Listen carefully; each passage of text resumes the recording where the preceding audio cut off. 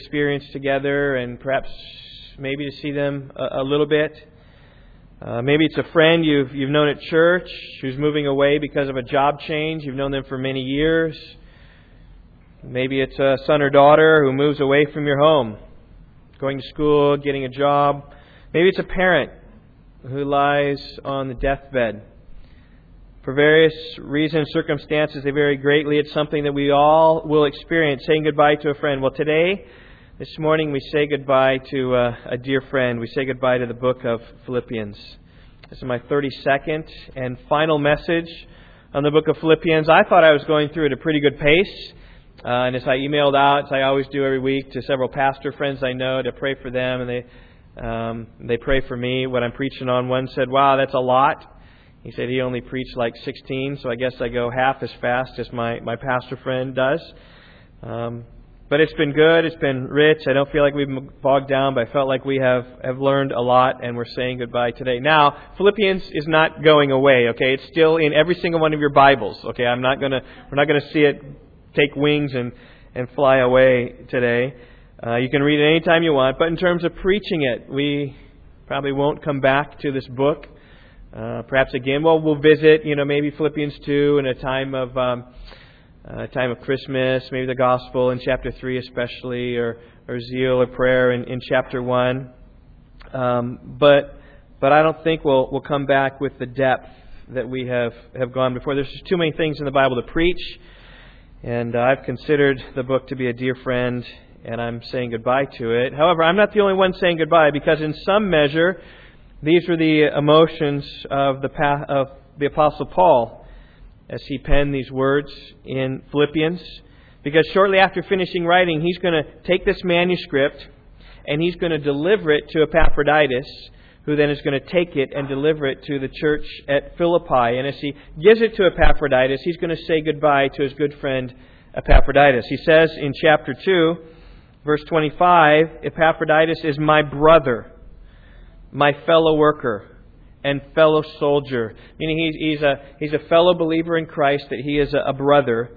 He is a fellow worker and a fellow soldier, in that he has labored strong and hard for the work of Christ. And in fact, for the work of Christ, chapter 2, verse 30, he came close to death. So he may, as he's approached death once before for the work of Christ, he may approach death again for the work of Christ.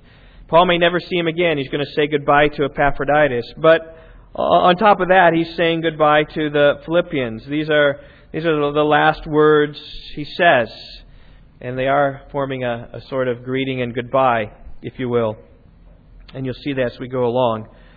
But I want to read these words that Paul writes, parting, last, final comments as he says goodbye. He says, verse 20, "Now to our God and Father be the glory forever and ever. Amen. Greet every saint in Christ Jesus. The brethren who are with me greet you. All the saints greet you, especially those of Caesar's household.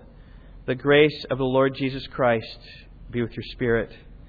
I see three lines of thought here in these words. The first one comes in verse 20. It's simply this: glorify God. It's our call right here. So glorify God. I trust that you can see that. Paul says, "Now to our God and Father be glory and be the glory forever and ever. Amen." What a fitting end to the gospel, to the book here of Philippians. It's a doxology, if you will. Doxa is a Greek word for praise. It's a word of praise, a doxology. That's what it is. God is identified here as our God and Father. God, the one who created and rules the universe. Father, the one who loves and cares for our soul. Paul says that His praise is to be unending. It is to be the glory forever and ever. You survey the Psalms, you see that that's the heart of the psalmist. Psalm 34, verse 1. "I will bless the Lord at all times. His praise shall continually be on my mouth." Or Psalm 71, verse 6. "My praise is continually of you, O Lord." Or Psalm 70, verse 4. The call comes to us. "Let all who seek you rejoice and be glad in you. And let those who love your salvation say continually, let God be magnified." So the call of our lives, to continually praise God, both now and forever and ever and ever and ever and ever. So when Paul says, now to our God and Father be glory forever and ever. Amen. How is He going to be praised but through us bringing it about? In fact, in many ways, that's why He has created us. Chief end of man is to what? Love God and enjoy Him forever. Right? Giving great honor and praise to God. In fact, that's to glorify God and enjoy Him forever. It's glorifying Him now in this life and in the life to come. And how's it going to happen? But that we glorify God in what we do. And so I ask you, are you glorifying God? I mean, it's one thing for Paul says, now to our God and Father be glory forever and ever, amen. And we go our own way and disregard God and not praise God, not glorify God. That doesn't work. If Paul is praying this and we are praying this, we're joining him in that, then our call is to glorify God as well. Now you might simply think that glorifying God comes through singing songs on Sunday, as we have done this morning. Right? You stand and enthusiastically and with great volume and heart and passion, you sing, but glorifying God is way more than that. In fact, I would say that's just a tiny sliver of what glorifying God is about. Glorifying God is accomplished whenever you live for God or for His glory. Whether it's singing in the church, whether it's praying in your home, whether it's preaching the gospel to your neighbor, your friend, your family members, or whether it's confessing your sin, or whether it's letting the fruit of the Spirit be put on display in your life. That glorifies God, because who creates the joy or the love or the peace? It's God who works in you and puts that out, and people can see God in you then.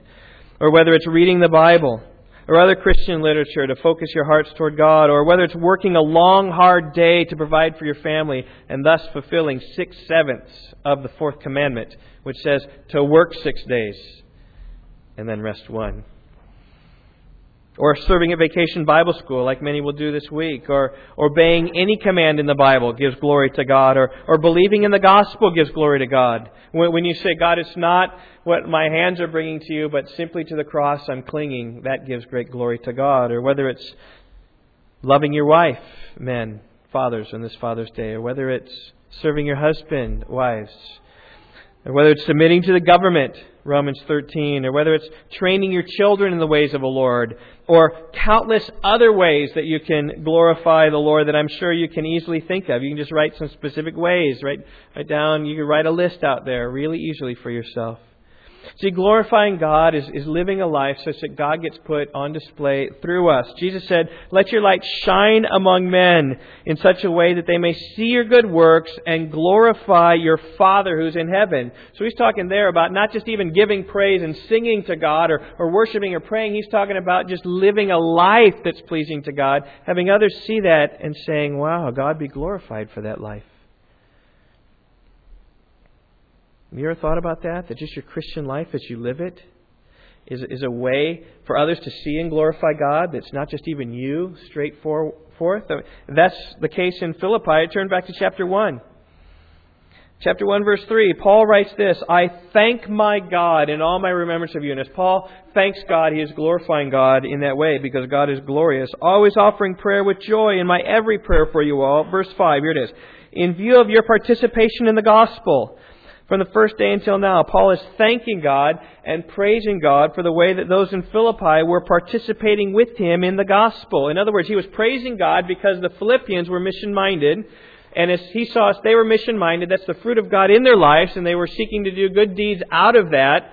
And therefore, then God was glorified as Paul thought of them or saw them.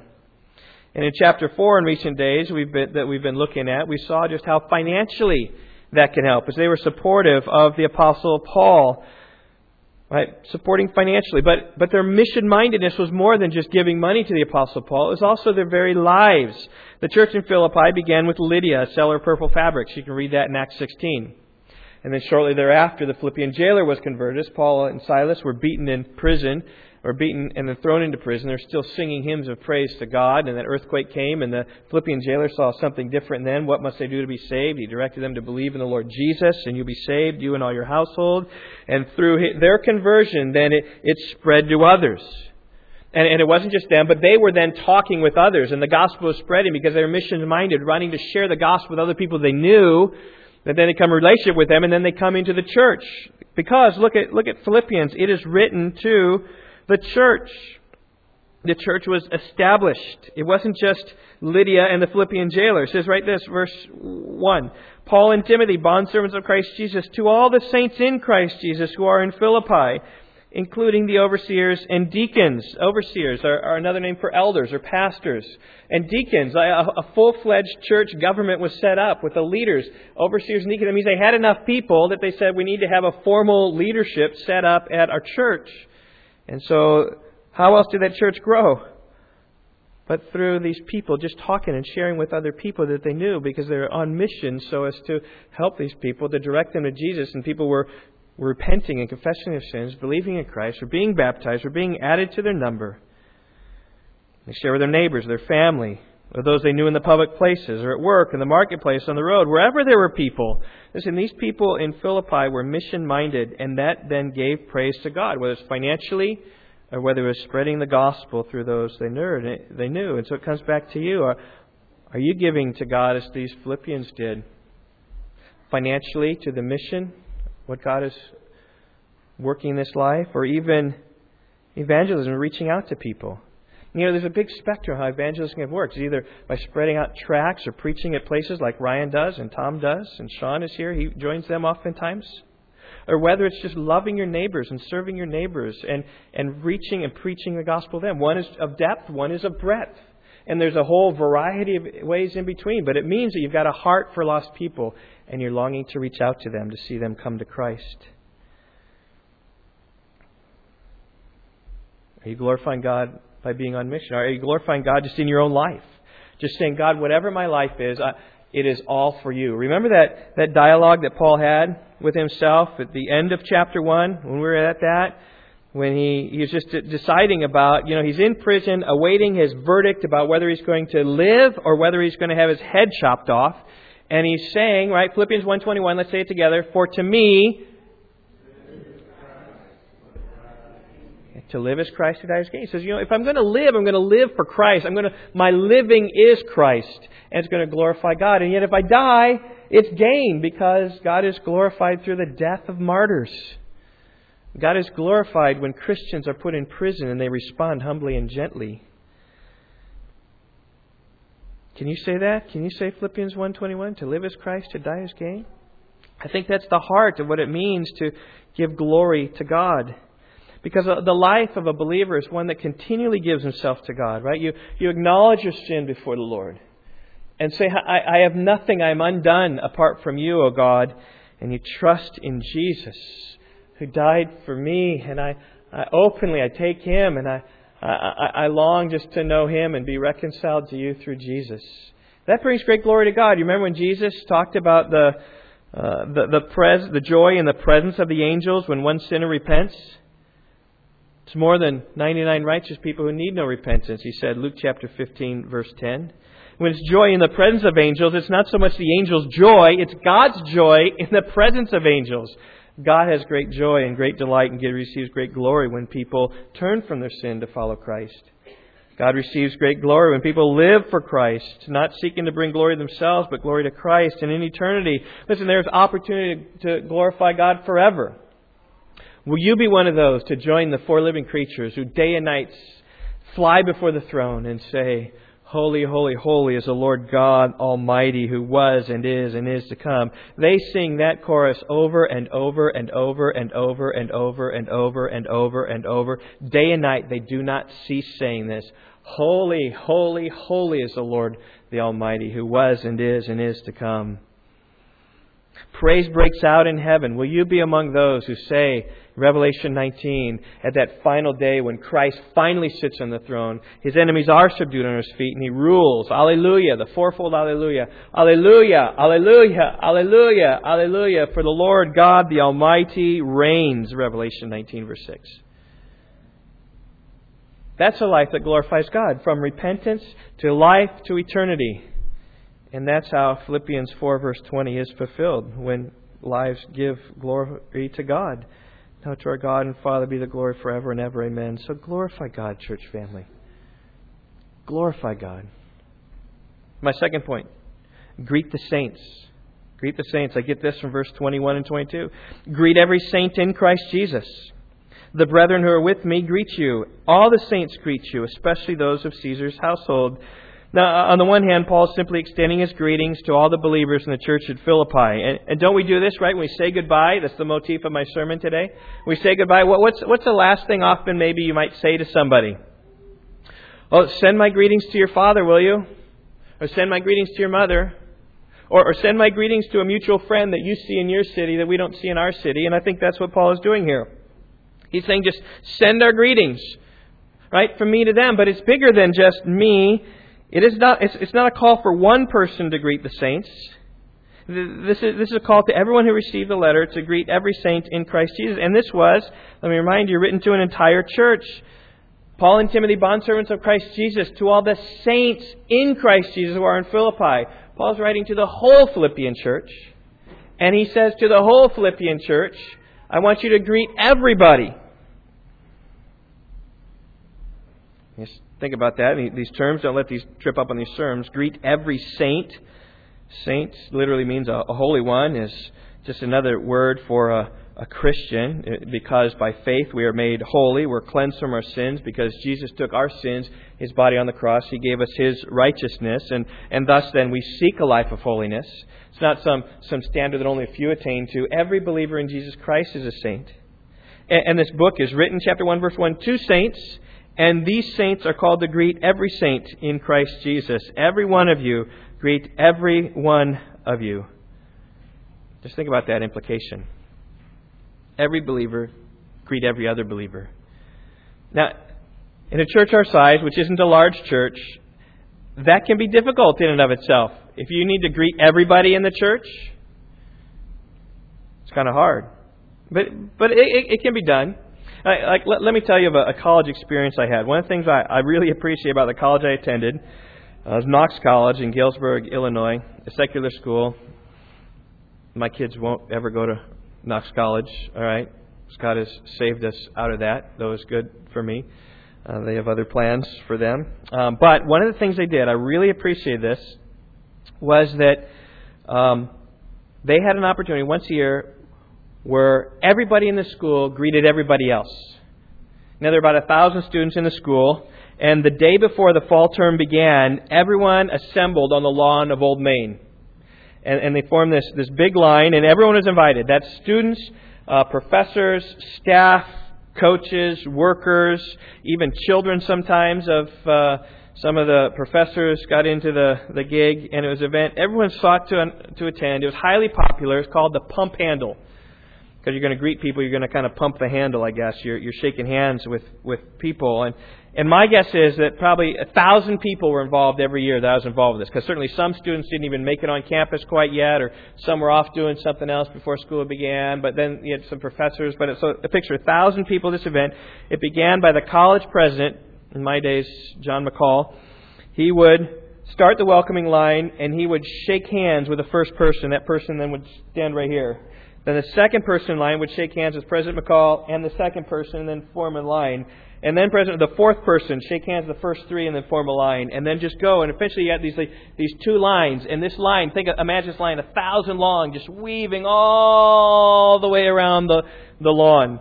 There's some videos you can see it watching it. It is pretty interesting. There's some videos I saw on YouTube. You can go through the whole thing in like 2 minutes. And he just goes, he kind of runs down. I was trying to count them, and it was close to 1,000 people for sure. But it was the one event I would never miss that for the world at Knox College, because it was the one opportunity I had to greet everybody on campus.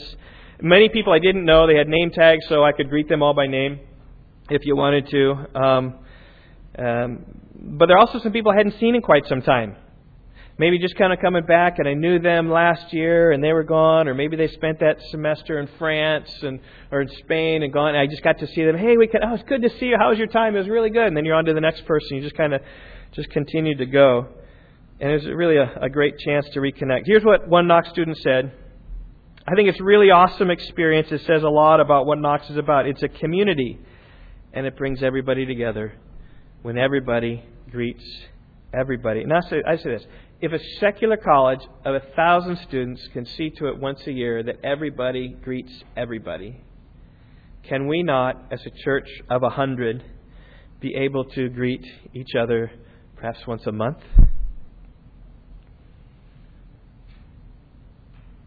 How you doing? Are you greeting people, the church? This is a command to greet every saint in Christ Jesus. Everybody. Everybody greets everybody. Now, maybe there's some people here at church that you don't even know. Like, you come every week and you see them, but maybe you don't even know their names. Okay, you're like, I'm not sure exactly who that is. I've seen them, and you kind of wave. Well, we have a solution for that. It's called the photo directory.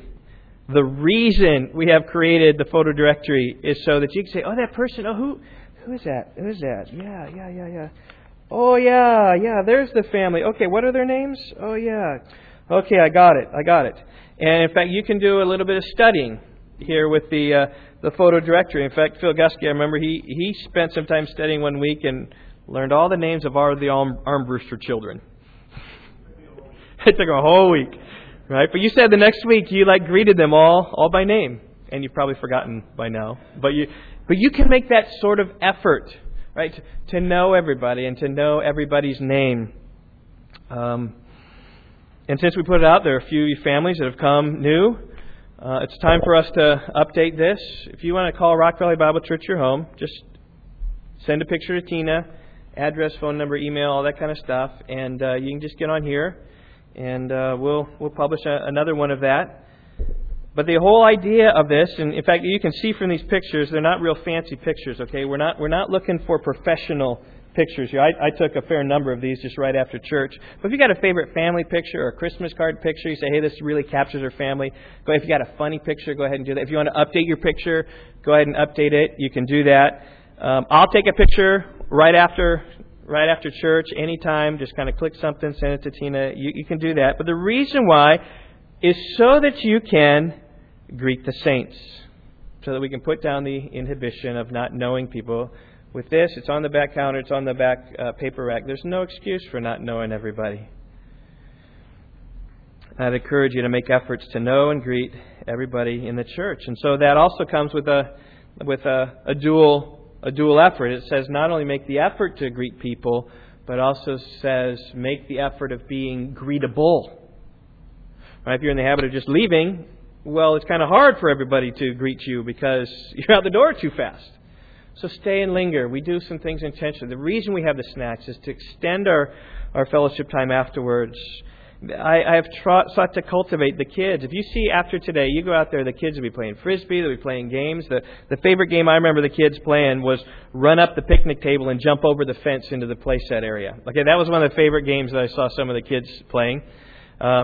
Lots of games they'll play. And the idea is just to help us to linger so we know each other. But notice here in verse 22, it's bigger than just the church greeting everybody. It's also the saints in Rome getting into the action. Look at verse 21. The brethren who are with me in Rome greet you. Paul, if you remember, is in Rome under house arrest. Those with him knew that Paul was writing, apparently, this letter to the church in Philippi. And to a man or woman, they sent their greetings to the church. Paul, make sure to send them my greetings. Make sure you send them my greetings. Okay. And rather than writing everybody's name out, which Paul does in other epistles, lest he missed anybody, he says, all the saints greet you in verse 22. All the saints greet you. Everyone in Paul's company sent their greetings to Philippi. And notice here that this is a church-to-church sort of greeting. Now, there are many people probably in Rome that didn't know the people in Philippi, but they're extending their Christian greeting, a Christian grace to greet one another. In some ways, I think this is like when I go on a foreign land and maybe, Becca, you had this experience. Maybe you stand up in front of people and you need to say something that I'm traveled a long way. Well, maybe I get preaching opportunities, so I'm in front of the church oftentimes. And I say, well, I travel a long way to be here. It's good to be here. I just want to encourage you, and I send my greetings from Rock Valley Bible Church in Loves Park, Illinois, and know that they are praying for you. And you don't know those people, but I know that you would want me to extend your greetings, and so I did that, and that's what the people in Rome were feeling, right? This attachment to people you've never met that's across the globe. But maybe this even happens to you at other times. I know it does to us. I'm sure it does to you as well, that whether you're near home or far home, maybe you meet some other folks and on a business trip or vacation or visiting relatives someplace, or maybe you're at the store or strike up some conversation, and for some reason you start talking to people. It's apparent that the one you're talking to is a fellow believer, and there's this bond that forms with fellow believers, and you rejoice in the work that God is doing in this person, in this church, wherever they are. Whether it be in this city, whether it be in other cities, you can rejoice at what God is doing in this world, because God is working in this world.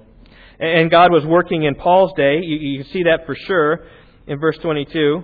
All the saints greet you, especially those of Caesar's household. Now, when Paul came to Rome, under Roman imprisonment, the gospel had not yet been preached to Rome. You can read about this in Acts chapter 28. When he finally gets there, he finally reaches Rome as a prisoner, and his missionary strategy is always to the Jew first and then to the Greek. So he's got to go to the Jew first. And so he makes mention to the Jews. He tells them, hey, I want to come together, I want to tell you about this. He says, this chain, I am wearing this chain for the sake of the hope of Israel, Acts 20:28.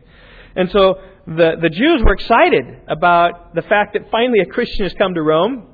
And they said this, we desire to hear from you what your views are. For concerning this sect, right, concerning this new way, concerning Christianity, we have known, it is known to us, it's spoken against everywhere. We know some about this, right? We've heard of Jesus, we heard He's claimed to be Messiah, but we've never heard it explained to us. We just know that people are against this thing. But Paul, now you're here, we would love to hear from you. But because they never heard it firsthand, and so on a day appointed, Acts 28 says that the Jews came out in large number to hear Paul. So Paul's under house arrest. They came into this house, whatever it was, in large number, whatever that was, 20, 50, I don't know. And he solemnly testified about the kingdom of God and tried to persuade them concerning Jesus from morning until evening. And as so often the case, the Jews rejected the gospel. So Paul said, he would turn to the Gentiles. He quotes Acts 28:28, and they will also listen. They will hear. And indeed they listened, indeed they believed, and there were some pagan Romans who heard the gospel.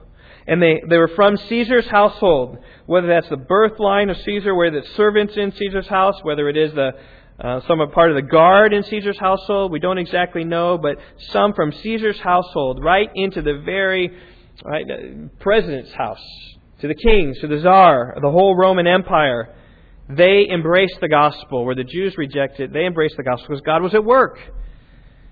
And they sent their greetings to Philippi because God is at work in the world. And when you send your Christian greetings to other Christians, and when you meet other Christians, there is this bond that you have. Paul's describing here, and Paul's simply acknowledging that work. And when you greet another fellow believer in Christ, you're just acknowledging that work of God in them.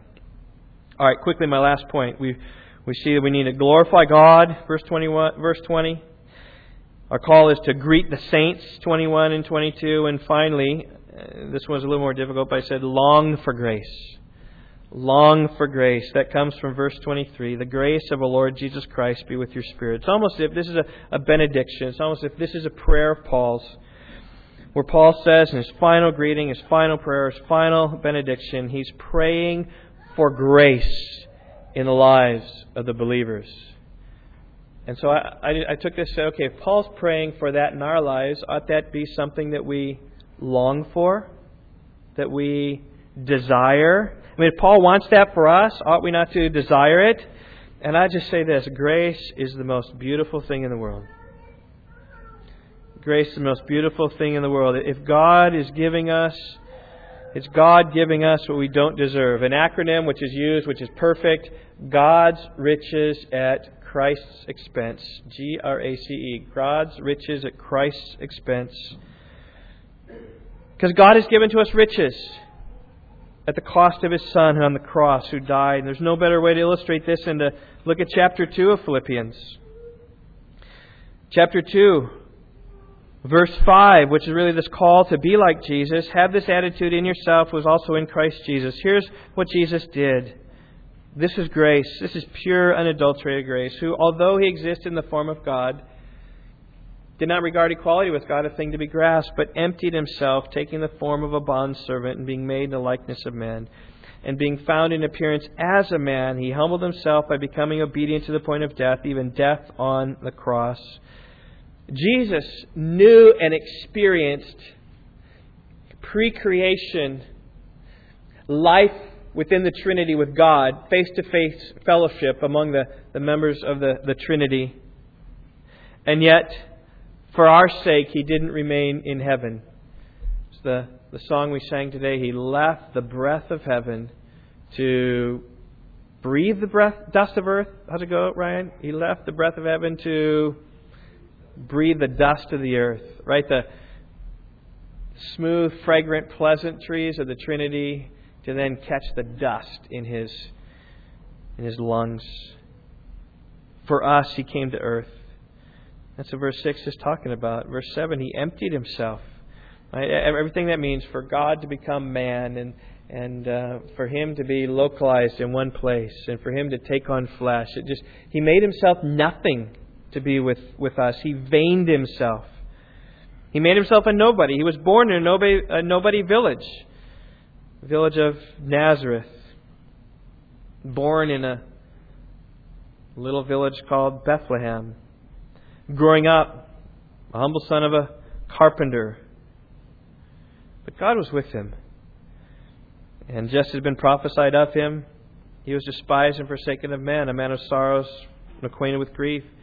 We did not esteem Him, and so we crucified Him instead. And although Jesus lived the perfect life, doing good and teaching righteousness in the kingdom of God, at the urging of the Jews, He was condemned to death by Pontius Pilate.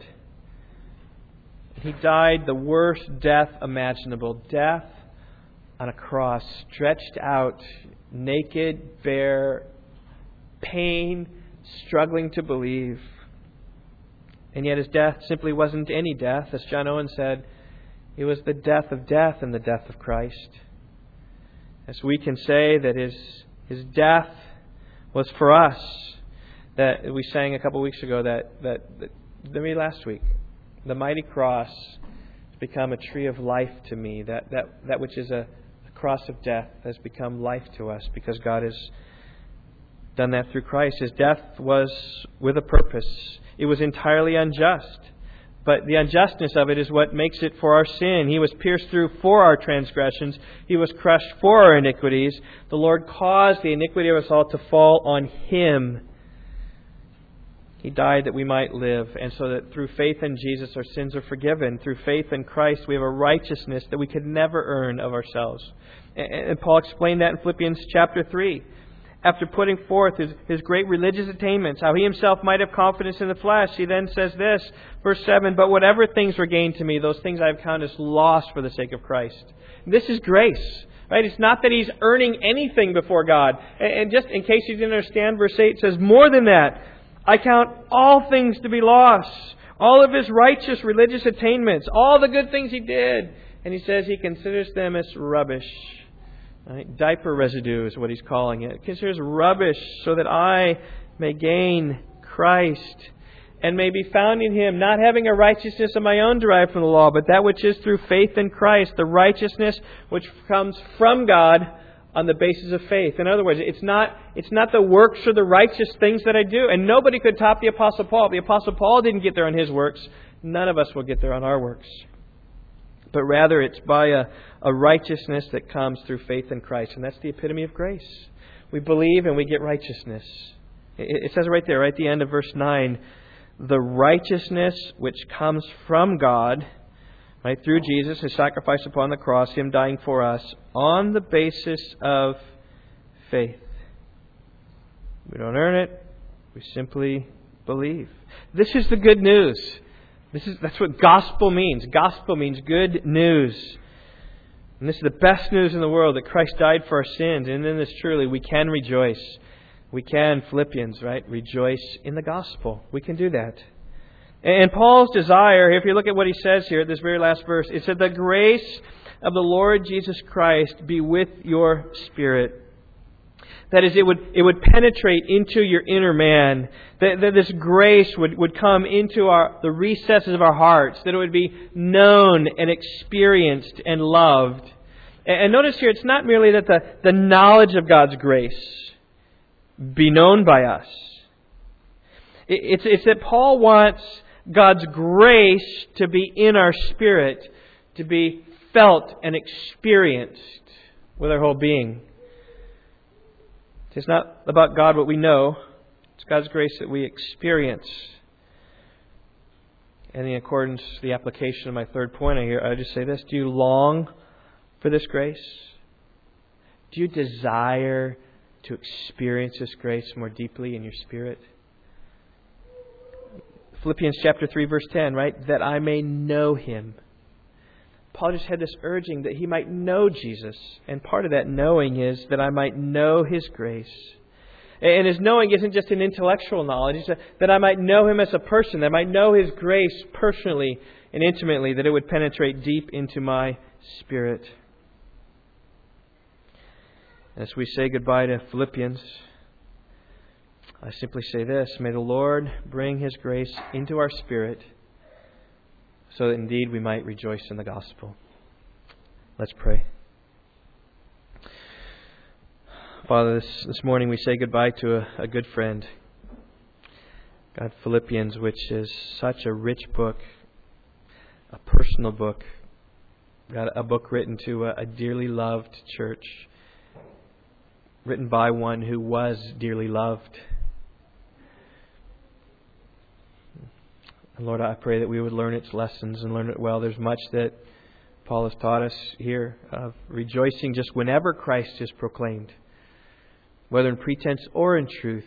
As long as the gospel is proclaimed, in this I will rejoice. Yes, and I will rejoice. God, it takes a measure of humility which comes in chapter 2. Not looking out to our own interests, but for the interests of others. God, I pray that You'd smash our pride, that we would be humble people. God, those who aren't grumbling and complaining, but those who are helping and serving. Father, may we know the depth of relationships that Paul had with Timothy and with Epaphroditus. God, and how Paul was willing to give that up for the sake of the gospel. And Lord, protect us from the evil workers and the dogs and the false teachers who set their minds on earthly things, whose God is their appetite, whose glory is their shame, who set their minds on earthly things. But may we set our mind on where our citizenship is. It's in heaven. God, that this would cause us to press forward towards the goal, the upward call of God in Christ Jesus. So Lord, I pray that You would help us to stand firm by rejoicing in You and by everything with prayer and supplication, with thanksgiving, making our requests known to You. And that we would set our minds on the true and the honorable and the right and the pure and the lovely and the things of good repute and the excellent things and the things worthy of praise. And that we would be a generous church, God, that would give much to Your cause throughout this world. And today, our lesson, Lord, I pray that we would glorify You with all of our heart, soul, mind, and strength. That we would be those who would also greet one another in genuine Christian love and service. And Lord, most of all, that we would long for the grace of our Lord Jesus Christ. God, who alone is our hope and our propitiation, our righteousness, our justice. God, that we might rejoice in the gospel. That would truly be our joy, that we might share it and spread it out of an overflow of what we have known and experienced. So God, we delight in that. We thank You, God, for Jesus. We thank You for this book of Philippians. May it always be a treasure in our hearts. We remember it, reflect upon it, read it again year after year after year. God, bring these truths to our remembrance. We pray in Christ's name. Amen. Just a word about what's coming next is I hope to do some Psalms here in the summertime. Psalms is a great thing to do in the summer because so many are on vacation, you kind of miss. It doesn't have to be a series. Also, I'm hoping to start Leviticus in the fall. So you can just pray for me with that. Shadows is what we're going to be looking at that'll point us to Jesus. Maybe about 10 sermons or so in Leviticus. We're not going to go as slow as we went through Philippians, all right? We'll be going much faster, but it's going to really point us to and draw us to Christ. We think about Christ being our sacrifice. We think about Christ being our high priest. We think about Him being our atonement, the Day of Atonement. Right? We think about the year of the Jubilee and how He set us free. We think about how we should live in the ways of righteousness and how we can be cleansed from our leprosy and eating our foods. So I'm really excited about it. I trust you will be too. I think it'll be a great time. It's challenging for me, so I continue to read and study on that so you can pray for me.